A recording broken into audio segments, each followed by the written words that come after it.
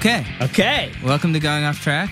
Welcome, Jonah. Welcome to my house. We're here at Brad's house. It is so peaceful here, Brad. Thank you. Not always. It's because school has started that it's so peaceful. You'd think, you'd think that it, right in Manhattan, it would be loud and crazy, but it's pretty mellow out here. We're over here at the edge of the world. It's very nice. Although we're supposedly going to get a little ferry stop over here. Really? Yeah, the Grand Street Ferry. Nice. So I'll be able to go over to Brooklyn and go to the Smorgasburg or whatever. You don't need it. You got Kosars over here. I got some whitefish. You got the pickle guys. I got some spicy pickles. Donut you got the guys. donut plant. I know, we're pretty good. Well, what else do you need? You got it pretty good. Yes. Speaking of having it all. We want to have it all. Yes. Up top today, we wanted to thank some of the people who have been consistently supporting us on Venmo. We're toying with new ideas to try to give more incentives to you guys. We appreciate the donations in the meantime.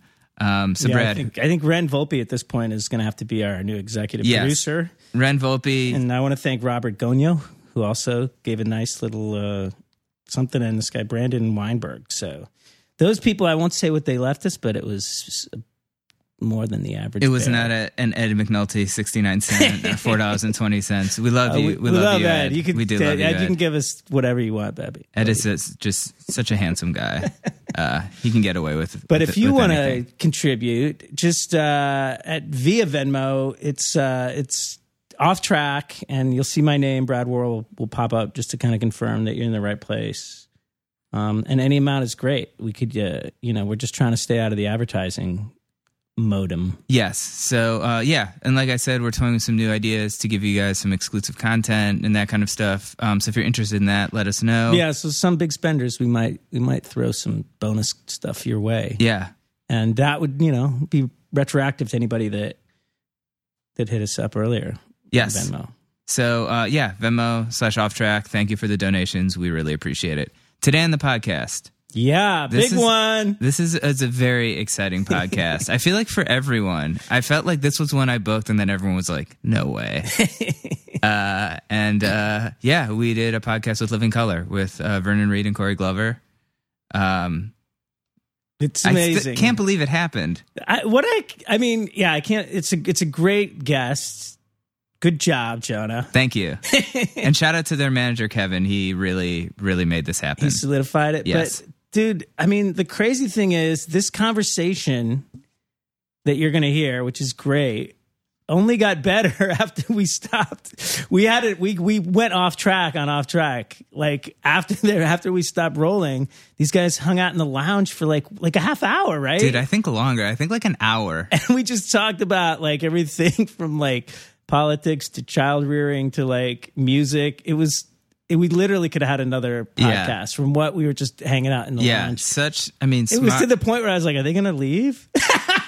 Yeah, such smart, interesting guys. That's what I was like, I hope they just stay forever. Yeah, they really are both. They're great podcast guests. Yes. Because they both bring something different to the table. And you'll hear it's amazing. Yeah, so they have a new record called Shade. It just came out. It's awesome. It's great. And they just played Late Night with Seth Meyers, so you can check that out. They did that Monday, so I'm sure you can find that online if you're savvy enough to listen to podcasts.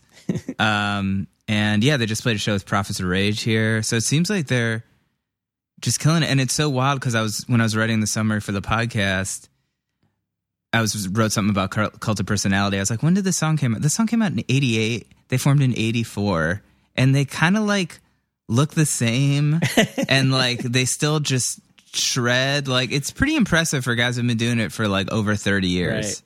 That's especially with this kind of music. Yeah. So I feel like they're at the top of their game. Shade is out now, and this is a pretty heavy podcast, I would say. Pretty current with what's happening in the world. Like I said, they're super intelligent guys and very well informed. So let's get into it with Vernon Reid and Corey Glover from Living Color.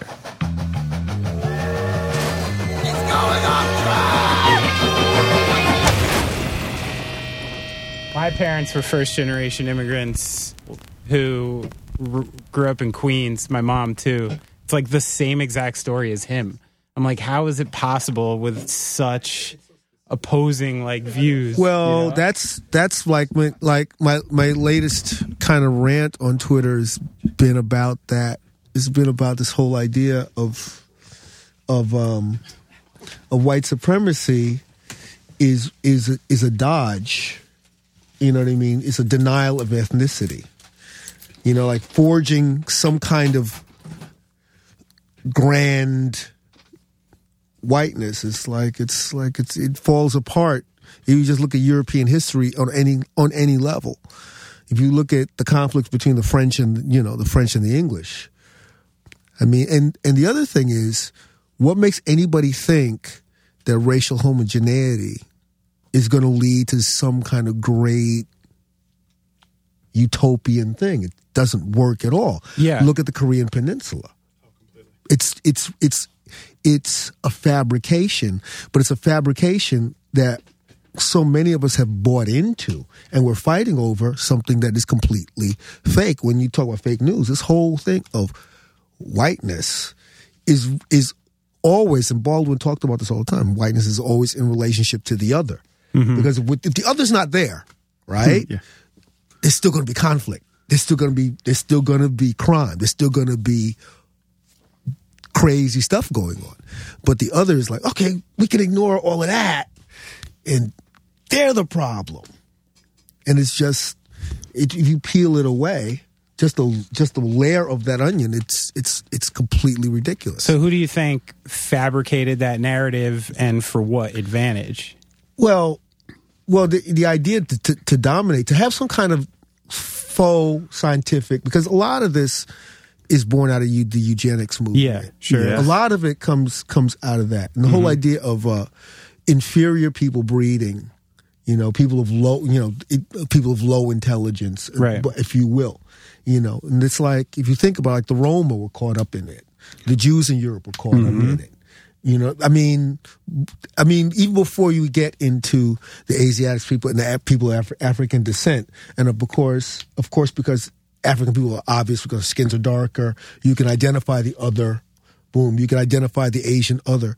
But these things are fallacious ideas, because there was a lot of junk science. There was a lot of junk medicine. Like, there was a lot of trial and error, and a lot of idiotic things got tossed out there as the real thing. And a lot of those things, you know, weren't actually applied. The empirical scientific method wasn't applied to them. There were notional things. You know, like women can't do science because they can't, because their little brains can't absorb it. It's like, right, it's fallacious stuff that's going on. And the thing about it, like, Grandpa has these crazy ideas. So the thing for people to leave those things, they have to literally, you have to deny what your parents tell you. You actually have to, if your parents are saying dumb shit to you, you have to say, that's some dumb shit, I'm not going to believe that. Well, sometimes that works and sometimes that doesn't, because you get haunted by the thing you've always been told all your life. Like, say you have a bad experience with a black person. Your person's an asshole to you. But you've been told that black people just blanket, or they're thieving, they're lazy, they're lying, they're blah, blah, blah. Yeah. And then you meet a guy who's actually a conniving, thieving dude. Right. What are you going to do? Is your impulse going to be, this guy is a fuckwit? Or is it going to be, see, I knew it? It lends itself to and the impulse, because to that thing, if you have a backdrop, you know what I mean, of that, and that goes both ways, right? If there's backdrop, oh man, white folks are just going to be fucked up. It's going to be fucked up. If that's the backdrop, and you've been told that your whole life, you can approach every situation and have the security of the knowledge that that's the truth, when it's just a story you've been told. And that being said, like, what I find interesting about that and the movements that are going is that it feels like any subgroup can be emboldened now because of the not only the access to information, but the access to other people who believe that way. And that used to not be the case. You know, I even, out of sheer morbid curiosity, Googled Holocaust denial and looked into it for a brief time on the internet. And the scary thing I found about it was the well-researched, these really well thought out, well stated arguments, of course, for the Holocaust not existing. Where if someone had gone into that Google search with the preconceived notion that it may not have existed, they just found themselves with a whole lot of information and a whole lot of friends who are kind of juicing them up on that. Do you think like social media and access to that positive and negative information like lends into that more? We hate to be wrong. We hate to be proven wrong. Just as human beings, we hate for our premises to be challenged. In a way, the scientific method is actually fights against that. And people who they have a lot invested. I'm an educated person, blah, blah, blah, blah. I did da, but your research could be wrong. And somebody across the world can take your thing and do the experiment and tell you, sorry, dude, with your PhD, you're wrong. And does the PhD guy go, oh, I guess I'm wrong? If he's invested more in the scientific method than he is in his own ego, he'll take his lumps. If he's not as invested in the rigorous scientific method, but he's invested in, I'm an educated guy, I went to Harvard, I'm a smart guy. If he's invested in that, then he's going to find a way to reject it. Mm-hmm. That's based on ego. But that's based on there's partly an evolutionary basis even for that. You know what I mean? So like these sorts of things. Of course, somebody is going to be erudite. It's been said the devil can cite scripture for its purpose. Sure. The devil knows the Bible. In fact, who has more in common? An atheist and a Catholic, or an atheist or a Catholic and a Satanist? Right. The Satanists believe in the devil. Has more. The Satanist believes the narrative. Sure. The Satanist is the adversary. Mm-hmm. So they have much more in common, and they're both more invested in the narrative. Right. Sure. Yeah, but only one was referenced in an Eagles song, so it goes that bad way. You can find a lot of shit in those Eagles songs. Hotel California, Jack. Mm-hmm. I want to talk about the record, but I also, just because of what's happening in the world right now, I had a question with everything that's happening. Is it, because I thought what's happening, Jonah? With the white supremacists and that stuff. What you were saying about Grandpa, I was so surprised that there were so many young people on that side. Yeah. I thought that generation dies out. Our generation comes up. because their parents are baby boomers, and a lot of the parents of these kids are baby boomers, and rebellion is a factor always in separating oneself from one's parents. So they've been told a bunch of things. And if those things are just kind of window dressing, right? There's a certain kind of liberalism that also hides white supremacy and hides racism as well. Exactly. Sure does. You know what I mean? Part of the thing that we have a dialogue that conservatives are inherently racist and liberals are inherently, are not racist. But those notions can be broken down. On closer examination. Of course, there are liberal people that are not, but they're folks that are like, I've seen it, where there's a kind of you people thing that's like, well, you don't know, I'm a category. Sure. Or people are, the blacks are a category. The Native Americans are a category. And of course, we support their whatever it is. But if you look closer, and kids see that falseness, and they go, man, chuck all of that, man. It's like, and also, this is the thing, you must not believe this. We don't, and some kids are going to go for it. There's also some confirmation bias involved in that as well. 100. Like you were saying earlier, if one person does the one thing that Grandpa said that they do, he was right. Yeah. Right. Yeah. He was absolutely right. And the falsity of it all is that there's a parity to it. There is no parity to it. One denotes power and the other one denotes fighting against power. Right. So white supremacy says, I want to maintain power. Anti-white supremacy says, I want to tear that shit down. Right.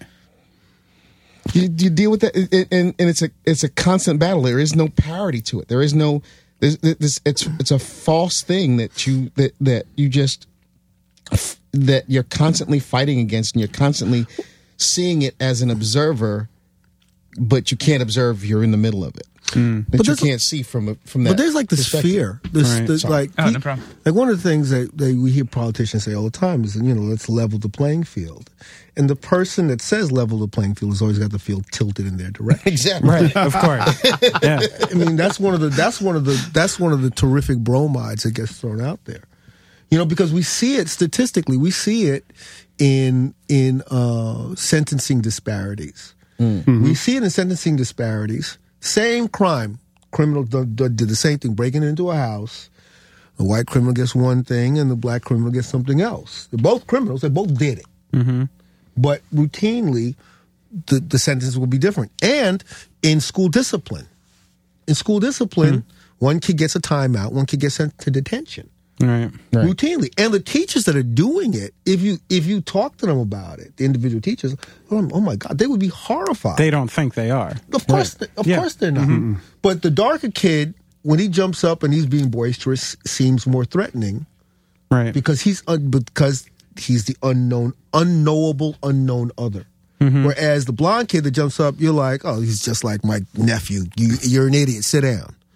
Omar jumps up and does the same thing, to the principal's office. He's doing the same thing. Right. But because the darker classmate is unknown and unknowable and is frightening, because that's what that is. Those kind of things go. And if you take those individual things and you bundle, it's like bundling mortgages. Like you suddenly have a thing a frightening statistic, or you suddenly have, the mortgage crisis. So is that person with that that implicit bias, the person who really doesn't even think they're racist and actually is, are those people at a certain age a lost cause? Where I don't believe anyone's lost. How do you peel that back? How do you get? Well, to we that, have to get to a place where people actually get to, we have to have more freedom around each other. There's a complete. All of us are handcuffed around each other. Yeah. If I cut you off and I'm being an idiot, I'm being an idiot. Sure. Right? So one thing is, if I'm being an idiot, it's not about my blackness. It's about me being an idiot. Right? So we have to have a kind of freedom where, you can look at a person and actually see them. The worst thing, the terrible thing about racism is that we don't see each other clearly. We can't see each other clearly. We can't see the good. We can't see the bad because it's shrouded in anecdotal falsities. And this happened to my cousin. It's all an urban myth. This is what that happened, and they gang raped this person. That happened, and all of those kinds of things. And then we act out of anecdotal fear. These anecdotal things. Willie Horton. Sure. Willie Horton was a textbook example of the salient exemplar. And that's the one story, the anecdote that proves the general rule. Right. And you can sweep all the other stuff away. And you know what? They looked for that case and they found it. They didn't talk about all the times that the parole worked. They're not going to talk about all the times. You know what? That guy, he actually became a upstanding member of his community. That's not what they don't want that story. Because that story is not the story that's going to change the outcome of the race. Mm-hmm. They need, this guy got parole and he murdered some people.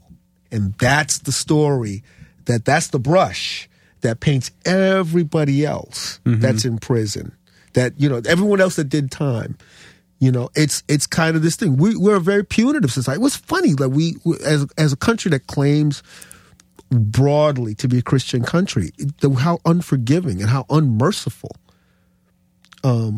we are with sentencing and things like that. We're talk People forget about, the Samaritan wasn't a Christian. No. Well, he's the good Samaritan, which makes you wonder what happened to all the other Samaritans. I think about this. What made him good? Yeah, what was the one thing? He's like the priest didn't do shit. What happened to Samaritan?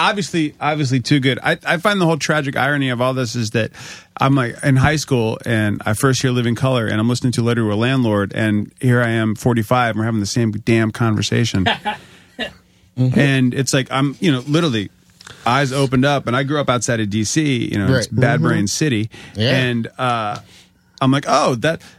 Naive child, teenager, that happens. Right. You know what I mean? Right. And now, 45 years, or I'm 45, but years later, I'm like, God damn it, we're still here. Am I still not? Was I still naive? What naivete did I have to fight through to? Well, you tend to think that, like Vernon was saying, that these one incidents change everything. These one incidents don't change the narrative. They either reinforce or they buck against it. And when you hear a group of people saying, this is not right, and you hear it enough, you go, whatever, I'm tired of hearing you say it's not right. But doesn't make it not right. You get fatigued from hearing about what the problem is, and rather than fixing the problem and trying to figure out where the nugget of truth is in that scenario, you just decide to ignore it and go on with the rest of your life. Well, and then when faced with it, you have to deal with it. Well, it's like the reaction to Black Lives Matter, which was so fascinating. Because Black Lives Matter is a cry. When Black Lives Matter came out, it was also a cry for help. It was like, we're being murdered with no recompense. We're like, and one of the responses when these things happen is that somebody will say, just comply with the officer's instructions. And it's like, you've never, and this is because the fundamental relationship with the police, the person saying that, they've never been pulled over by the cops. They've never been in that position. So Officer Joe is always right. Mm-hmm. And to say anything other than that, you're anti-police. But certainly, we have close police officers. I have two cousins. We have a friend of the band who's practically family. Right. He's a detective. He retired. My cousins retired. One was a transit cop, one was a beat cop. Never fired their weapons. Yeah. They served with honor and distinction. I'm proud of them. But so when I talk about my abhorrence of excessive force, it comes from a place of, I know that good policing exists. Most cops are not popping off their guns, but they're people that should never be cops in the first place. Right. They should never be cops in the first place. Let's leave racial thing, sexual assault. Like cops sexually assaulting women, it's an epidemic thing. It's crazy town. And most women who are, get their ass grabbed by a cop, they don't report it. Because who's going to believe? Who are they going to report it to? Who are you going to report it to the cops, right? Sure. Every movie you see, how are IA, internal affairs, how are they portrayed? They're rats. They're disgusting. Rat squad. They're the worst. They're the shield for the brass. I mean, that's the thing that's funny. Like this Blue Lives Matter thing came up, and I just I just thought to myself, every other movie I've ever seen in my life, we could list movies that are based on the lives of cops and TV shows. We would talk from now on. What are you talking about? Blue Lives Matter, Adam 12, Ironside. Oh my God, Madigan. We could go on and on and on and on and SWAT. And on. Bullet. The 7-Up. Bloods. Right. You can't throw in the wire. We can throw that in, right? Of course. Okay. But I mean, the lives there's still some piece of shit cops on the wire. That's quite they're pretty bad. Yeah. but it's a very funny thing. Like, why can't we talk honestly about when cops are doing the wrong thing? That's where I'm getting to the point with a lot of this stuff where I'm like, all right, it's pretty well-worn territory how we got to some of these points and the point we're at, right? The thing I'm wondering now is, like, as someone from my side, when I watched the Eric Garner video, I was like, all right, how the fuck you dispute this? You know what I mean? This is too obvious. This is so over the top. This is finally going to be the one that just goes this way. And then, like you said, a movement starts that's literally like, fuck, stop killing us, please. You know what I mean? Not even like a response that seems far-fetched in the least. And from someone like my side, I'm seeing Eric Garner, I'm seeing this movement come out, and then I see the Blue Lives Matter reaction. I'm like, what does it actually take? Like, how can this narrative be portrayed in a way that people finally are compassionate, understand, and can actually finally put themselves in the shoes of another person, listen to their stories, and actually move on from there and actually take steps from there. Like what the fuck is it going to take if that didn't do it?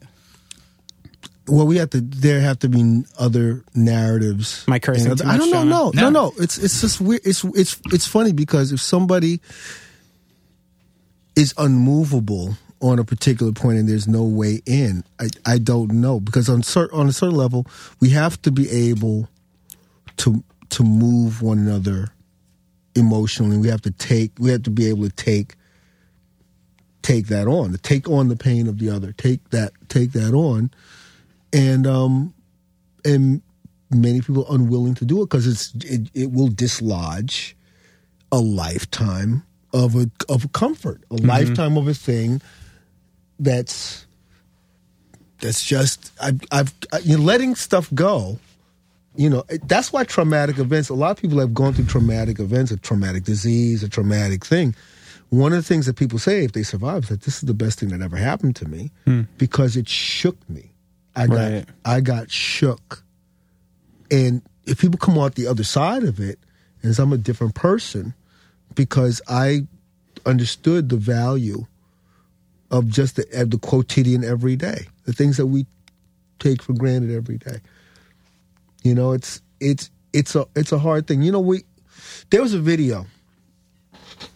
It was one of those videos that was leaked, and it was very controversial. It was during the war in Iraq, and I think this was part of the thing that got my man. What's my man who's living in Russia now? Snowden. Right. He leaked this thing, and there was this helicopter that shot up a bunch of people. And one of the pilots said, well, that's what you get. But if you look at the footage, there's a Marine who grabs a kid, and he picks up the kid, and he's running with this kid to get the kid to a medic. And when you see this Marine grab a kid, and he's running with the child to give the child medical attention, it's like that's what it's about. Like that dude, that Marine, that nameless person that saw a kid that got shot, and did his duty. That's what this is, and he's not celebrated. Nobody's, but that's the line. Like and people that actually do the right thing. This girl Heather that got hit, that got run down. Yeah, that's what that is. It's like the reverse of what you're talking about. You hear about you're lumping one culture in with one bad person. The opposite never happens when one good person does one thing. I grew up on an army base and saw a 19-year-old MP beat a 12-year-old at the billy club when I was 12 at a very young age, and it affected me greatly in how I feel about the police. Sure. Greatly. Met plenty of other police who were kind and whatever, but still that hit me hard as, random white kid. And so now, so it's hard for me to spin it like you're saying with like the good on the other side. It's difficult. Well, those things, I'll tell you, there was something I saw that wasn't like super dramatic, and it affected me greatly, and it's not even deep. There were these kids, a bunch of kids. It was the Upper East Side. They were in a pizza. And you grew up in the city, right? Grew up in the city, yeah. So I'm in this pizza joint. There's a bunch of kids, and it's a mixed group of kids: a Latino kid, white kid, black kid, and they're just being kids. They're goofing off. The pizza guy, he doesn't mind. He's cool. And they're just being boys, acting, throwing shit at each other, being kids. And a cop walked in. And the cop walked into the pizza place. And the dudes all settled down. And I thought, that's not right. They're not doing anything wrong. They're being, why should your presence suck the joy out of the room? I had a big problem with that. He didn't shoot nobody. He ain't swing the club. He just changed the atmosphere.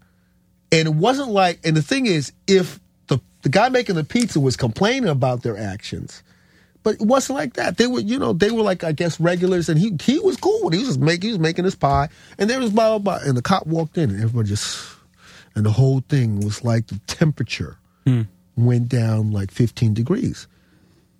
And he didn't interact with me. He didn't give me a vibe. But I just watched it, and I said, "That's not cool. That's not cool. That's not cool to be that person." Right. You know what I mean? Like, it's like, if the cop said, yeah, don't worry. If the cop would turn around and say, dudes, don't worry about it. Yeah, come on. But he kind of got off on it. Right. Yeah. I guarantee you, he did not know those kids. Those kids did not know him. Right. The whole idea of community policing is that you know the neighborhoods you're in, and that you live in those neighborhoods. That you know exactly where you are and what you're doing and what goes on in that neighborhood because you actually live here. Part of, the changes in policing was that they didn't want you to be a part of the community. They wanted you to be above the community. And that idea created a schism and creates a hierarchy that doesn't make things better. It makes things worse. You know how they adversarial. You know how they quelled Tiananmen Square. So the protests in Tiananmen Square were going on, and it got to the point where it was going out of control, and they couldn't get the local cops. The local army would not intervene because they knew all of the people. So they were called. So the people, the protesters, knew that they went to school with these guys, right? So they would call them out, and at a certain point, it was growing. So what the authorities did, they got a set of officers from the extreme north of China. They got officers that they knew had no familial connection to the people in Tiananmen Square, and they're the ones that cracked down because they didn't know them at all. That's why I think I got smarter just sharing a couch with you guys. So thank you for that. I had a question sort of about the new music. How about music? Oh my God! Yeah, fine, that old trope. Yeah, so you guys have first record in 8 years. Yikes! Oh, where's the time? Speak about history. I mean, how did this come together? I mean, was this something that you guys had been wanting to do for a while, or when did it feel sort of right to kind of get back into it? Well, we kind of, it was funny. We started with the title, and we had the title Shade, and then we did this thing at the Apollo where we were part of this celebration of the centenary of Robert Johnson, and we did the Preaching Blues, and the way we did it, it was crazy because we couldn't rehearse it. It was really fly by the seat of our pants, and we went on and we did it, and it worked. And because it worked, I thought this record Shade that we named, because Corey and I kind of came with the name. I wanted to call it Synesthesia, but nobody else wanted to. But anyway, do you have it? I just wanted to call the last record Synesthesia. I did. I want to use this word Synesthesia at some point in my life. That's so good. I want to be able to put it in a sentence. Corey Glover, Synesthesia. I'm a synesthesia. So then I thought, well, this blues has got to be some kind of thread. There's something about doing this and us connecting to this song in this moment. So then that was the thing. I said, this is somehow connecting metal and hard rock to blues, or because there's a connection to it from even some of the early heavy bands like Sabbath. Had a heavy kind of blues basis. Motorhead had a heavy blues basis for the Deep Purple, yeah, big time had a heavy blues basis, and we wanted to. So we also didn't want to do a boogie record we didn't want to do a blues record. So it was like threading this needle where blues is a thread that goes through all of the narratives and all the things without it being overtly a blues record. And that was a kind of a guiding principle. And then we went into it and we started kind of amassing songs, and then at the end, and there was fits and starts, and and things happened, and then next thing you know, we had a bunch of pieces of music, and then we had to figure out what the narrative was, and we really pulled together all the songs that seemed to tell a story, and that was pretty much it.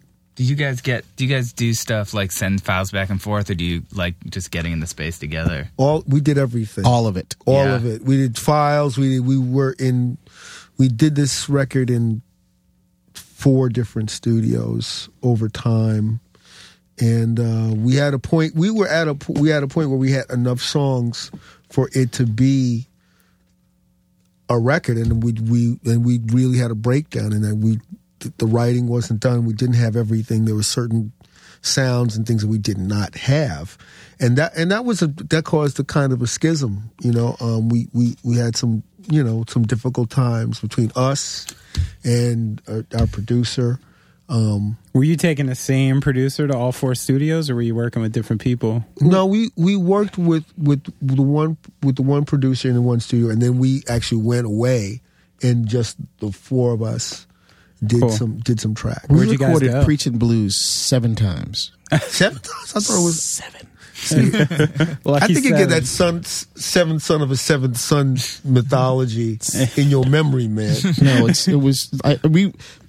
we recorded Preachin' Blues right after we did the Apollo thing twice. Then we did it at Dre's. Then we did it again, and then we did it again. We did it every studio that we went into. The song that I think we did like 4 or 5 times. Nope. Not trying to doing tell you, 7. there's 7 of them. We might have takes that we didn't use. Anyway, we Was that the schism? one of many schizi. You guys need some synesthesia here. I don't even know what What color did the schism sound like? It's like smelling colors. Yeah. John Mayer Oh says my God, he a has record it. makes so much more sense now. Jonah, you may be the only one in this room who remembers this, but the Guilt record, Synesthesia. Yes. There's an old hardcore band called Guilt. Yeah. And every song was a color. Right. And thank you. Thank you. This record makes a lot more sense to me You just now. left. You did learn something. That's good. It's not that you see colors, right? You hear Your senses do what the opposite. they is. do the opposite. Yeah. Good for Guilt for being thematic all the way back in the mid-90s. Good for them. What's the dynamic like between you two, having kind of been friends and bandmates for, 30 years or something? I mean, do you guys just know what the other person's going to say? Just stand up, Jonah. Just let it happen. You're so lucky to be right It's here. a rich broth, a smoldering cauldron of resentment and fear. Fuck off, Vernon.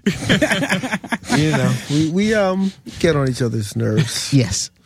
And get on each other. We push each other's buttons. Have you ever considered making a Metallica some kind of monster type of documentary where you guys go into group counseling and really just And then the let it all therapist helped out? with lyrics. That was my favorite part of the whole thing. And then maybe Will be willing to do the Saint Anger snare sound if he's up for it. I don't know. What? Yeah. It's great. No? No one? I was curious. One of the themes on the record seems to be mass media and those types of ideas, for-profit media. I mean, and that seems like something that's sort of been throughout your career. I mean, how did you guys kind of tackle that, maybe specifically on the new record, or what did you feel like you wanted to kind of come across? Well, when you have all you have in front of you, my phone keeps buzzing because all I have is media in front of me. Where we are right now is for the purposes of making media, that all we deal with is media and not really the emotions and the emotional heft that comes from these places and from these things and out of these devices. And we oftentimes are caught up in those things. We get caught up in a tweet storm. We get caught up in, but we get caught up in on some Reddit thread or whatever it is, but we don't talk about the emotional impact of A, where it came from, and B, where it's going. Mm-hmm. So it's like it's weird because at one point there's kind of the big brother model, the all-seeing eye that's watching all of us. But now we've shifted to everybody watching everyone else. Right. And reporting on it. And reacting. Right.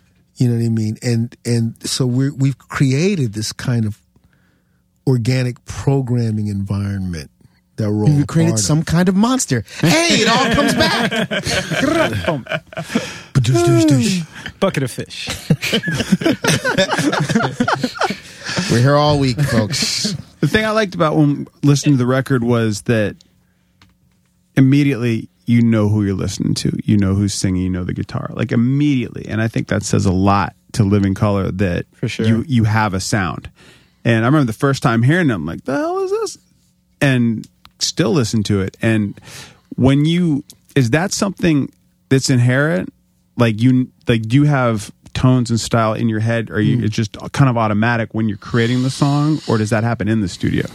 That's actually a really good question, because living with the various tunes, it's interesting that like there were things I did at the very top, and because we would play and we did it the first take, and then we go through iterations of put a song away, write a bunch of other songs, pull the song back out.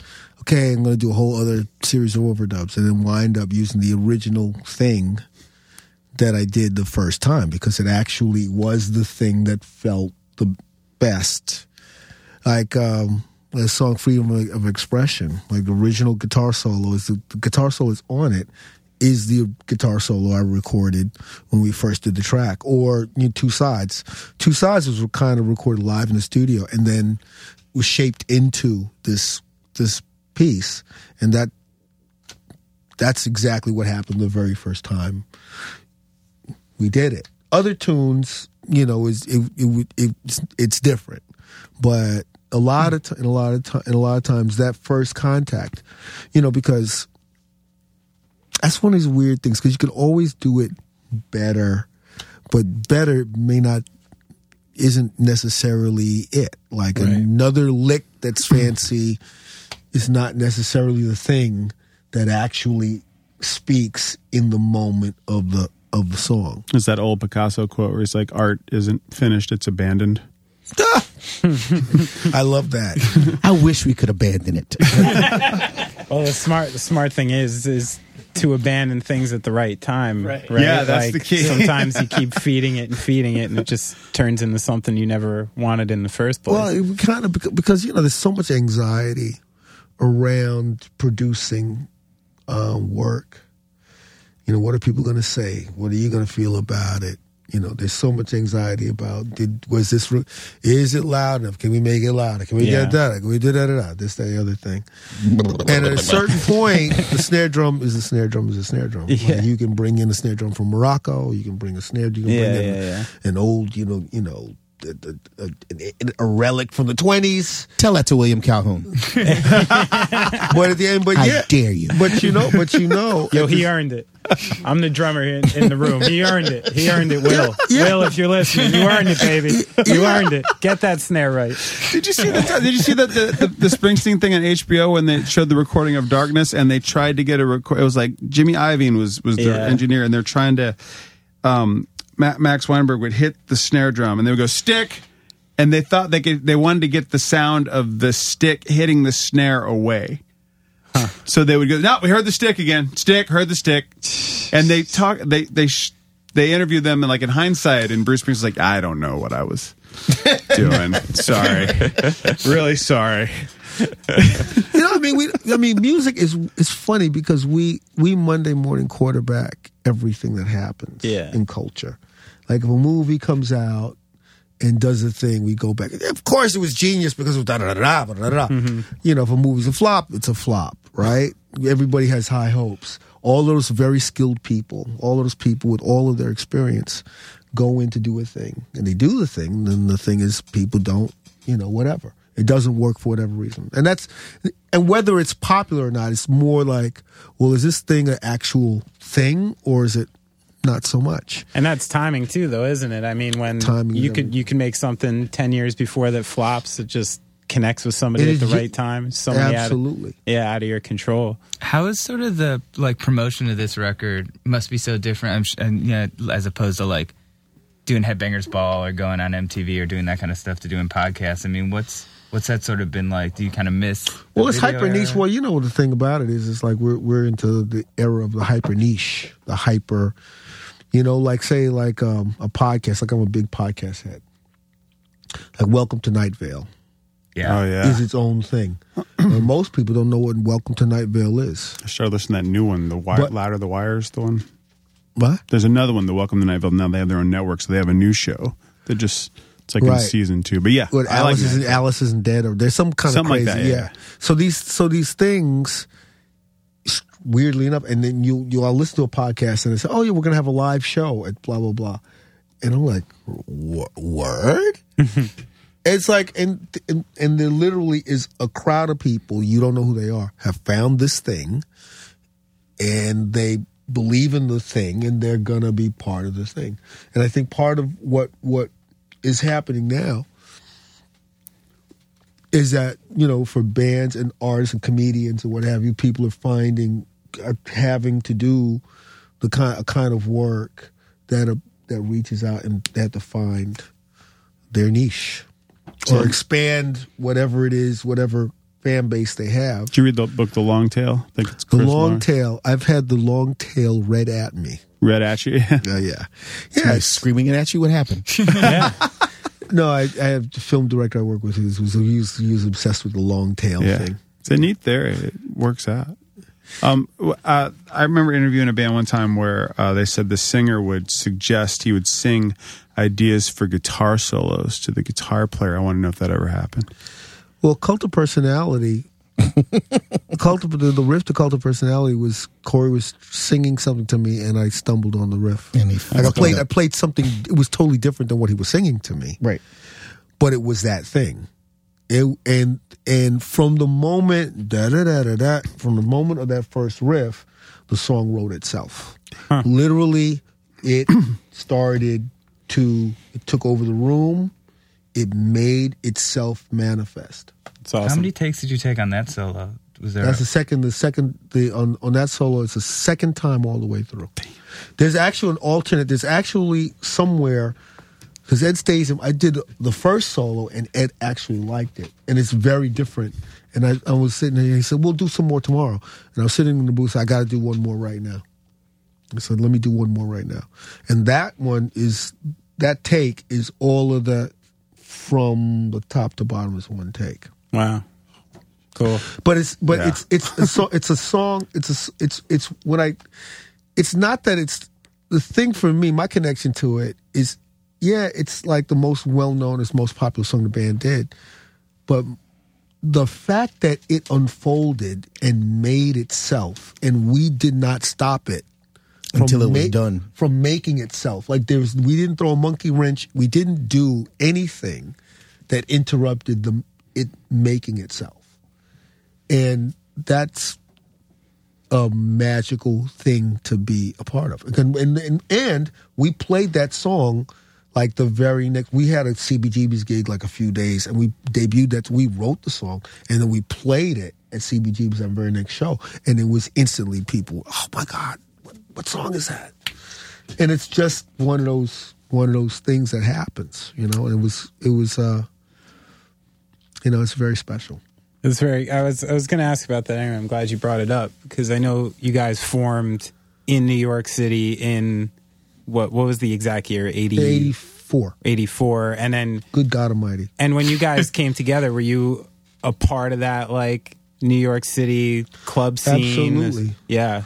Absolutely. It was, it's weird. It's like speaking of Manhattan as a kind of Jurassic Park. Oh, it's like Nazareth. It's weird.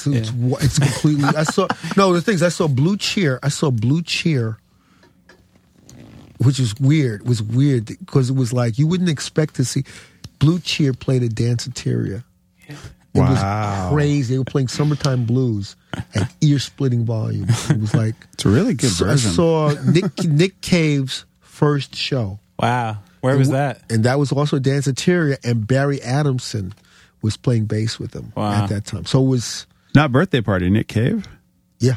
Oh wow. Yeah. When he was his first thing away from the birthday place is Nick Cave, his first solo thing. He wasn't even 6 feet tall yet. So there's all of those kind of crazy, just crazy experiences. Was it I remember hearing an interview with you guys, and I learned about bands from you, and I think it was you talked about, it was an interview, I can't remember where because I watched it, about the Black Coalition musicians.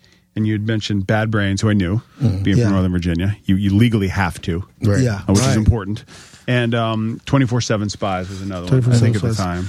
Right? And we saw like one of the first times they played Reignition.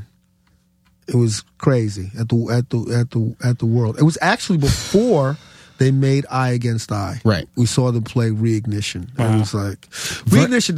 Bad Brains played shows. Like anyone that knows Bad Brains, like their shows were Godhead. Like they played a show. They moved the Ritz uptown to 54th Street, and the Ritz had a low hanging balcony. The balcony was really low over the crowd, and they played this show right around the time of the Youth Are Getting Restless, and people started leaping from the balcony into the pit. And so when the first dude did it, then people start pouring off the balcony into. I've never seen anything before since. Like the entire place became a swirling miasma of bodies leaping and people running around. The security guards were like, they just We do. Me and Vernon, we played this show with the Bad Brains. We opened for the Brains at this place called the World downtown. It's not there anymore. And Vernon and I are in the balcony talking, and they're doing Pay to Come. Now, what most people don't know about HR is that he's an Olympic diver. He would have gone to the Olympics in Russia if the Afghani thing didn't happen in the 80s. He was going to the Olympics. They played Pay to Come, and there's this thing at the end was a HR jumped in the air, did a somersault, and landed on the one. The standing somersault. He standing somersault. Wait, landed on the one? He landed on the one. Well, what's funny, because Nils Lofgren used to do, used to do his thing. He used to use a jump because he was an acrobat. So he used to have a jumpaline where he would run and he would hit this jumpaline and do a tumble. But HR did a standing somersault on the one. And I think Corey and I looked at each other and were like, what? Why are we doing this? Man, I'm telling you, man, like it was like the early shows with Fishbone. Fishbone, the original Fishbone, was when they were, I'm talking about they were 18 or 19 years old. Oh, wow. And it was out of control. I'd never seen a stage performance, anything like it. I used to hate having to do shows with them because it was just ridiculous. Just like it's around Truth and Soul era? Yeah. Yeah. We did a show with them. Who was that show in Santa Monica? Santa Monica Civic Center. It was us, Stetsasonic, Fishbone, and Public Enemy. Wow. Fuck. Public Enemy. Yeah. That was a crazy show. I've never seen a mosh pit that big in my life. It was a sea of bodies just roiling over each other. There was a like this circle that was going around that was the circumference of the Santa Monica Civic Center. Wow. Yeah, man, it was great shit. And then somebody got stabbed. And then someone got stabbed? It was great shit. It was great shit. Gosh. There are a lot of cool. But all these bands that you're talking about, like you guys, Bad Brains, 24/7 Spies, like everybody could really play. And I feel like at the time, at least for me, Living Color was one of my introductions into bands. It was like, oh, these guys they can play. Like learning about musicianship. Right. And it seemed taken as seriously as the songwriting. Yeah. Well, we were a band that was forged by, on the one hand, Bad Brains, they were fusion guys. Mm-hmm. Right. You know what I mean? And so a lot of hardcore owes a lot to the Mahavishnu Orchestra. Like a lot of prog rock and... Oh, is that me? You put your phone on my phone. Speaking of media. That orchestra alert. That's Living Color's guy Kevin fucked up my phone. It's sitting in here talking to us. See, this is the reason I won't look at pornography on my computer anymore. Did you think it's looking back at you? It is. Jerking off? It definitely is. I got tape over my cameras, man. I ain't into that. We all have tape over our cameras, Benny. Vernon, what were you saying about Sorry. hardcore? Hardcore like owes a lot to like some of the, like hardcore in Prague owes a lot to some of the fusion bands like Mahavishnu Orchestra and things like that. I mean, early, like when I saw Black Flag, I was like, wow, like They're really intense. Saw them at the Old Ritz. When you look back, I mean, like, even Descendants, all those guys can really play. Oh, yeah. Like insane. Helmet.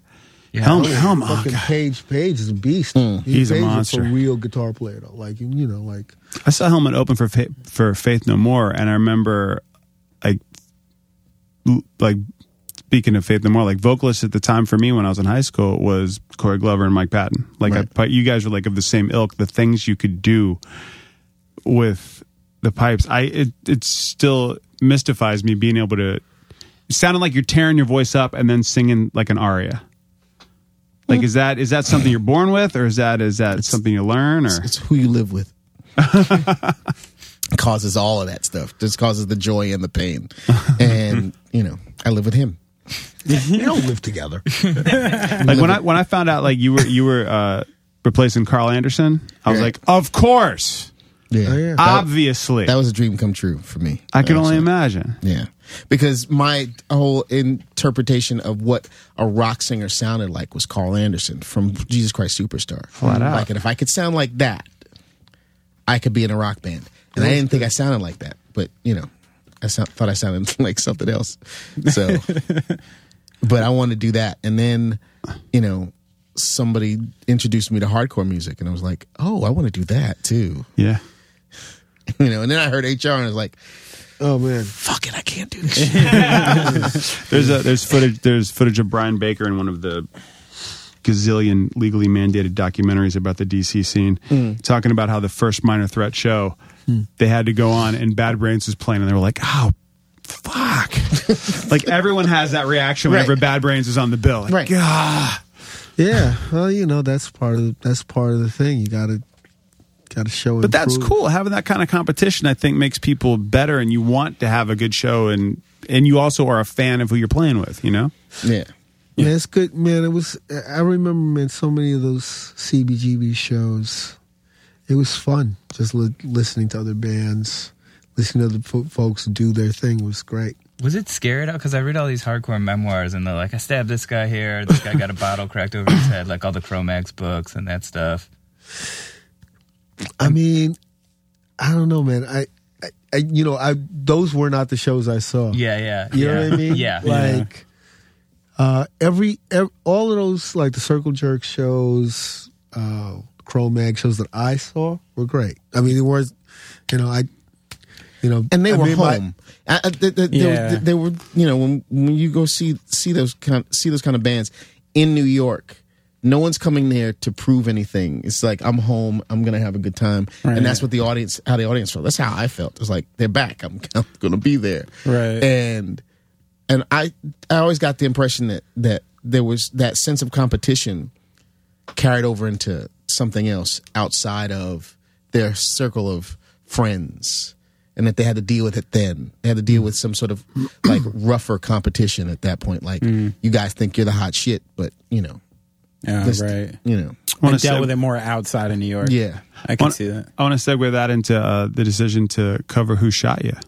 Yeah, because I mean that's a song that talking about different sides and outside of where you are. Who Shot You was funny because it really was born out of we were just talking about stuff to do, and I was like, we should record Who Shot You, because Corey would always, during our sound checks, would always bust out the rhyme, and then we put it together, and then Andre and Corey decided he would sing it as opposed to rapping it, and it worked out well. I mean, it's funny because it's not a blues tune, but how it really fits in Shade is that the narrative of Christopher Wallace is a blues story. When you consider what, he did Who Shot You was really directed at Tupac Shakur because Tupac Shakur was shot and wounded in New York City outside of Quad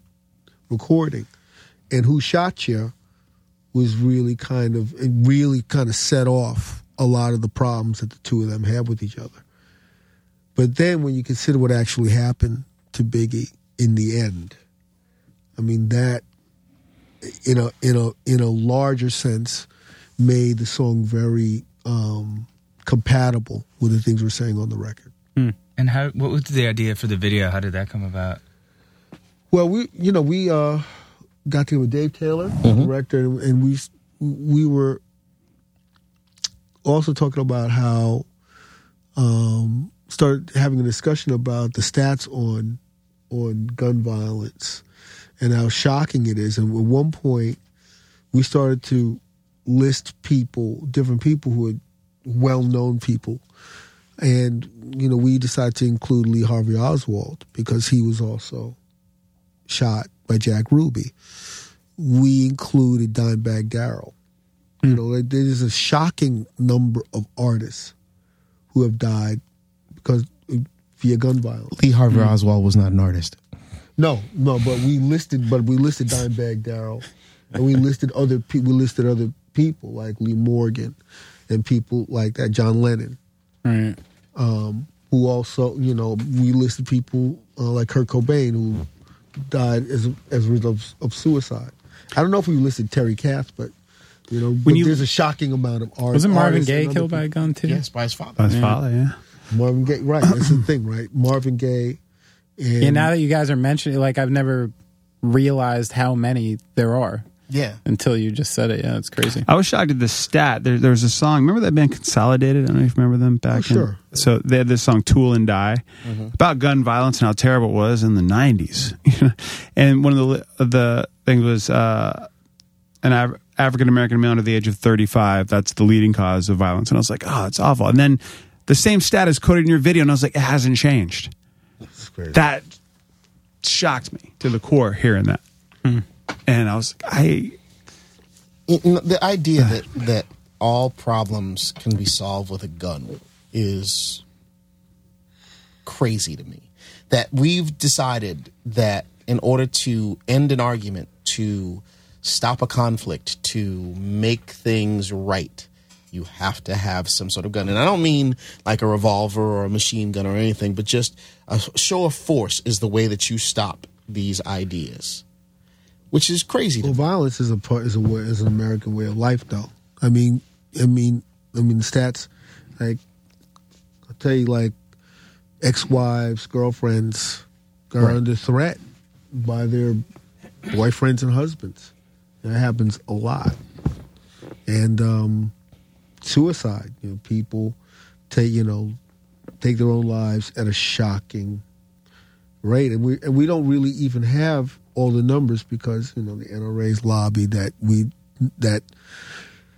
not to record all the stats. So it's a very they can't even treat it as a disease because they lobbied against the CDC to make it impossible for them to do that.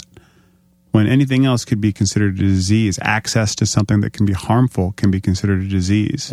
Access, and I have this argument constantly with my mother. Is like, she loves to shoot, got a couple of handguns, and she is all for universal background checks. Pretty sure she's for liability insurance for ammunition, and she's that person. And I'm like, well, they're not enough of you. Right. They're not enough of you. And you're arguing, well, don't say I can't have it. I'm like, well, I'm so sorry, but I was raised by you that if I do this one more time, then all the toys go away. I bet you your mom's a pretty good shot, though. She's pretty good. I wanted to end things on maybe try to find a positive note. Sure. Your mom's a pretty good shot. There it is. Boom. Thank you guys very much for being here. And he Oakley over here. No, I mean, did you guys have any, were there any moments in the studio, any songs that were really fun to work on? Anything that kind of sticks out to you as you were yeah. Well, because there's so much heavy content on it. Oh yeah, I definitely think Two Sides felt really special when we recorded it. I really like the way the song "Always Wrong" turned out. Yeah, I just think the way that came about. The final version of Preachin' Blues, I'm very happy that we chose that version of Preachin' Blues. Take 7 or 5 or 5. I was, I grew up a fan of your music, and many years later, I kind of got to see it myself and get into this world, and even in I'm 36, and I think about all the things I would have maybe approached differently in my head. Not the actual physical things, because obviously you've been a great success. Right.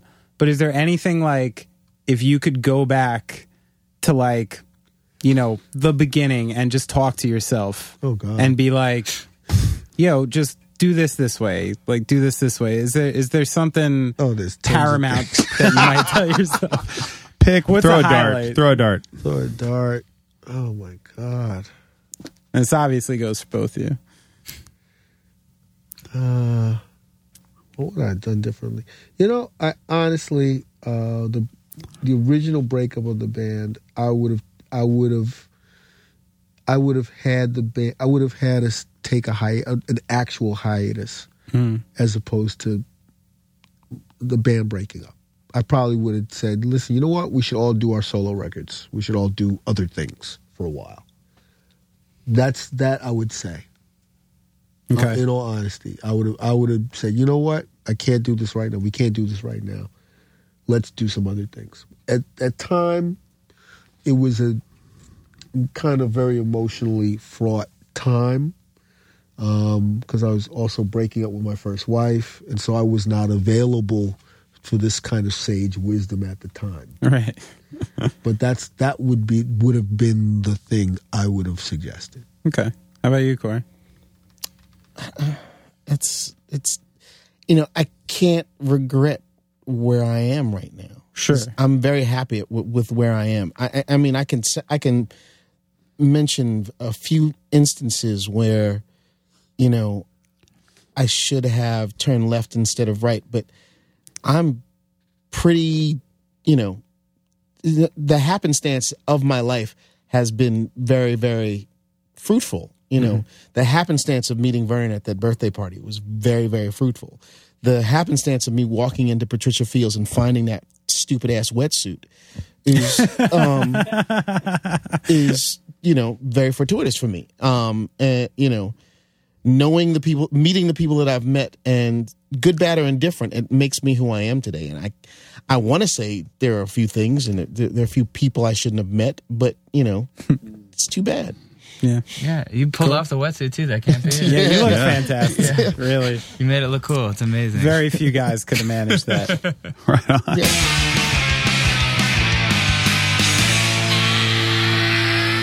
All right. Wow. Okay. Wow.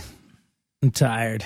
Yeah, that was an intense podcast. Great closing question by Benny, once again, pulling it off. I wanted to, thank Vernon Reid and Corey Glover for coming by. Also thank their manager, Kevin Calabro, for setting it up. And yeah, their new album Shade is out now. You can get it. I know it's on sale at Best Buy. You can get it on iTunes. If Living Colour are playing in your town, definitely go see them. They still just kill it live. They shred. Exactly. Thanks to those guys. If you want to support our podcast, like we said up front, we're working on some new stuff for you. But in the meantime, you can always donate at venmo.com/offtrack. Brad's name will pop up. That means it's going to the right place. And if you leave us a funny comment, we will definitely see it. And we appreciate all your donations. I'm going to throw some more props out there. Thank you, Aaron, Robert, Brandon, Ren, Shannon. Boy, Ed, of course. He's a regular. Check out Ed's obscure band, Siobhan. Beach Slang. Thank you, all you people. These are great. You know, you're keeping our server costs going or whatever. But we're going to try and hit you guys back with some more incentives to keep doing that. And then also, if you don't have a Venmo account, I think you can still donate via PayPal. Yeah. On the website. Yeah, if you go to goingofftrack.com. And I'd like to thank everyone that sends me notes. I got a note today, someone saying, I know I'm a year and a half late, but I loved your SD Heim episode. Oh, yeah. I get these notes maybe like once a week from random people, and it's very nice that people like go out of their way to like find my email, sit down, write something. So I appreciate that. Sending the love. Yes. All right. Well, hope you dug that episode. You can follow us online on Twitter at Going Off Track. You can give us a review on iTunes. You can do all that fun stuff. And we will be back next Wednesday with another great episode. So see you then. Bye.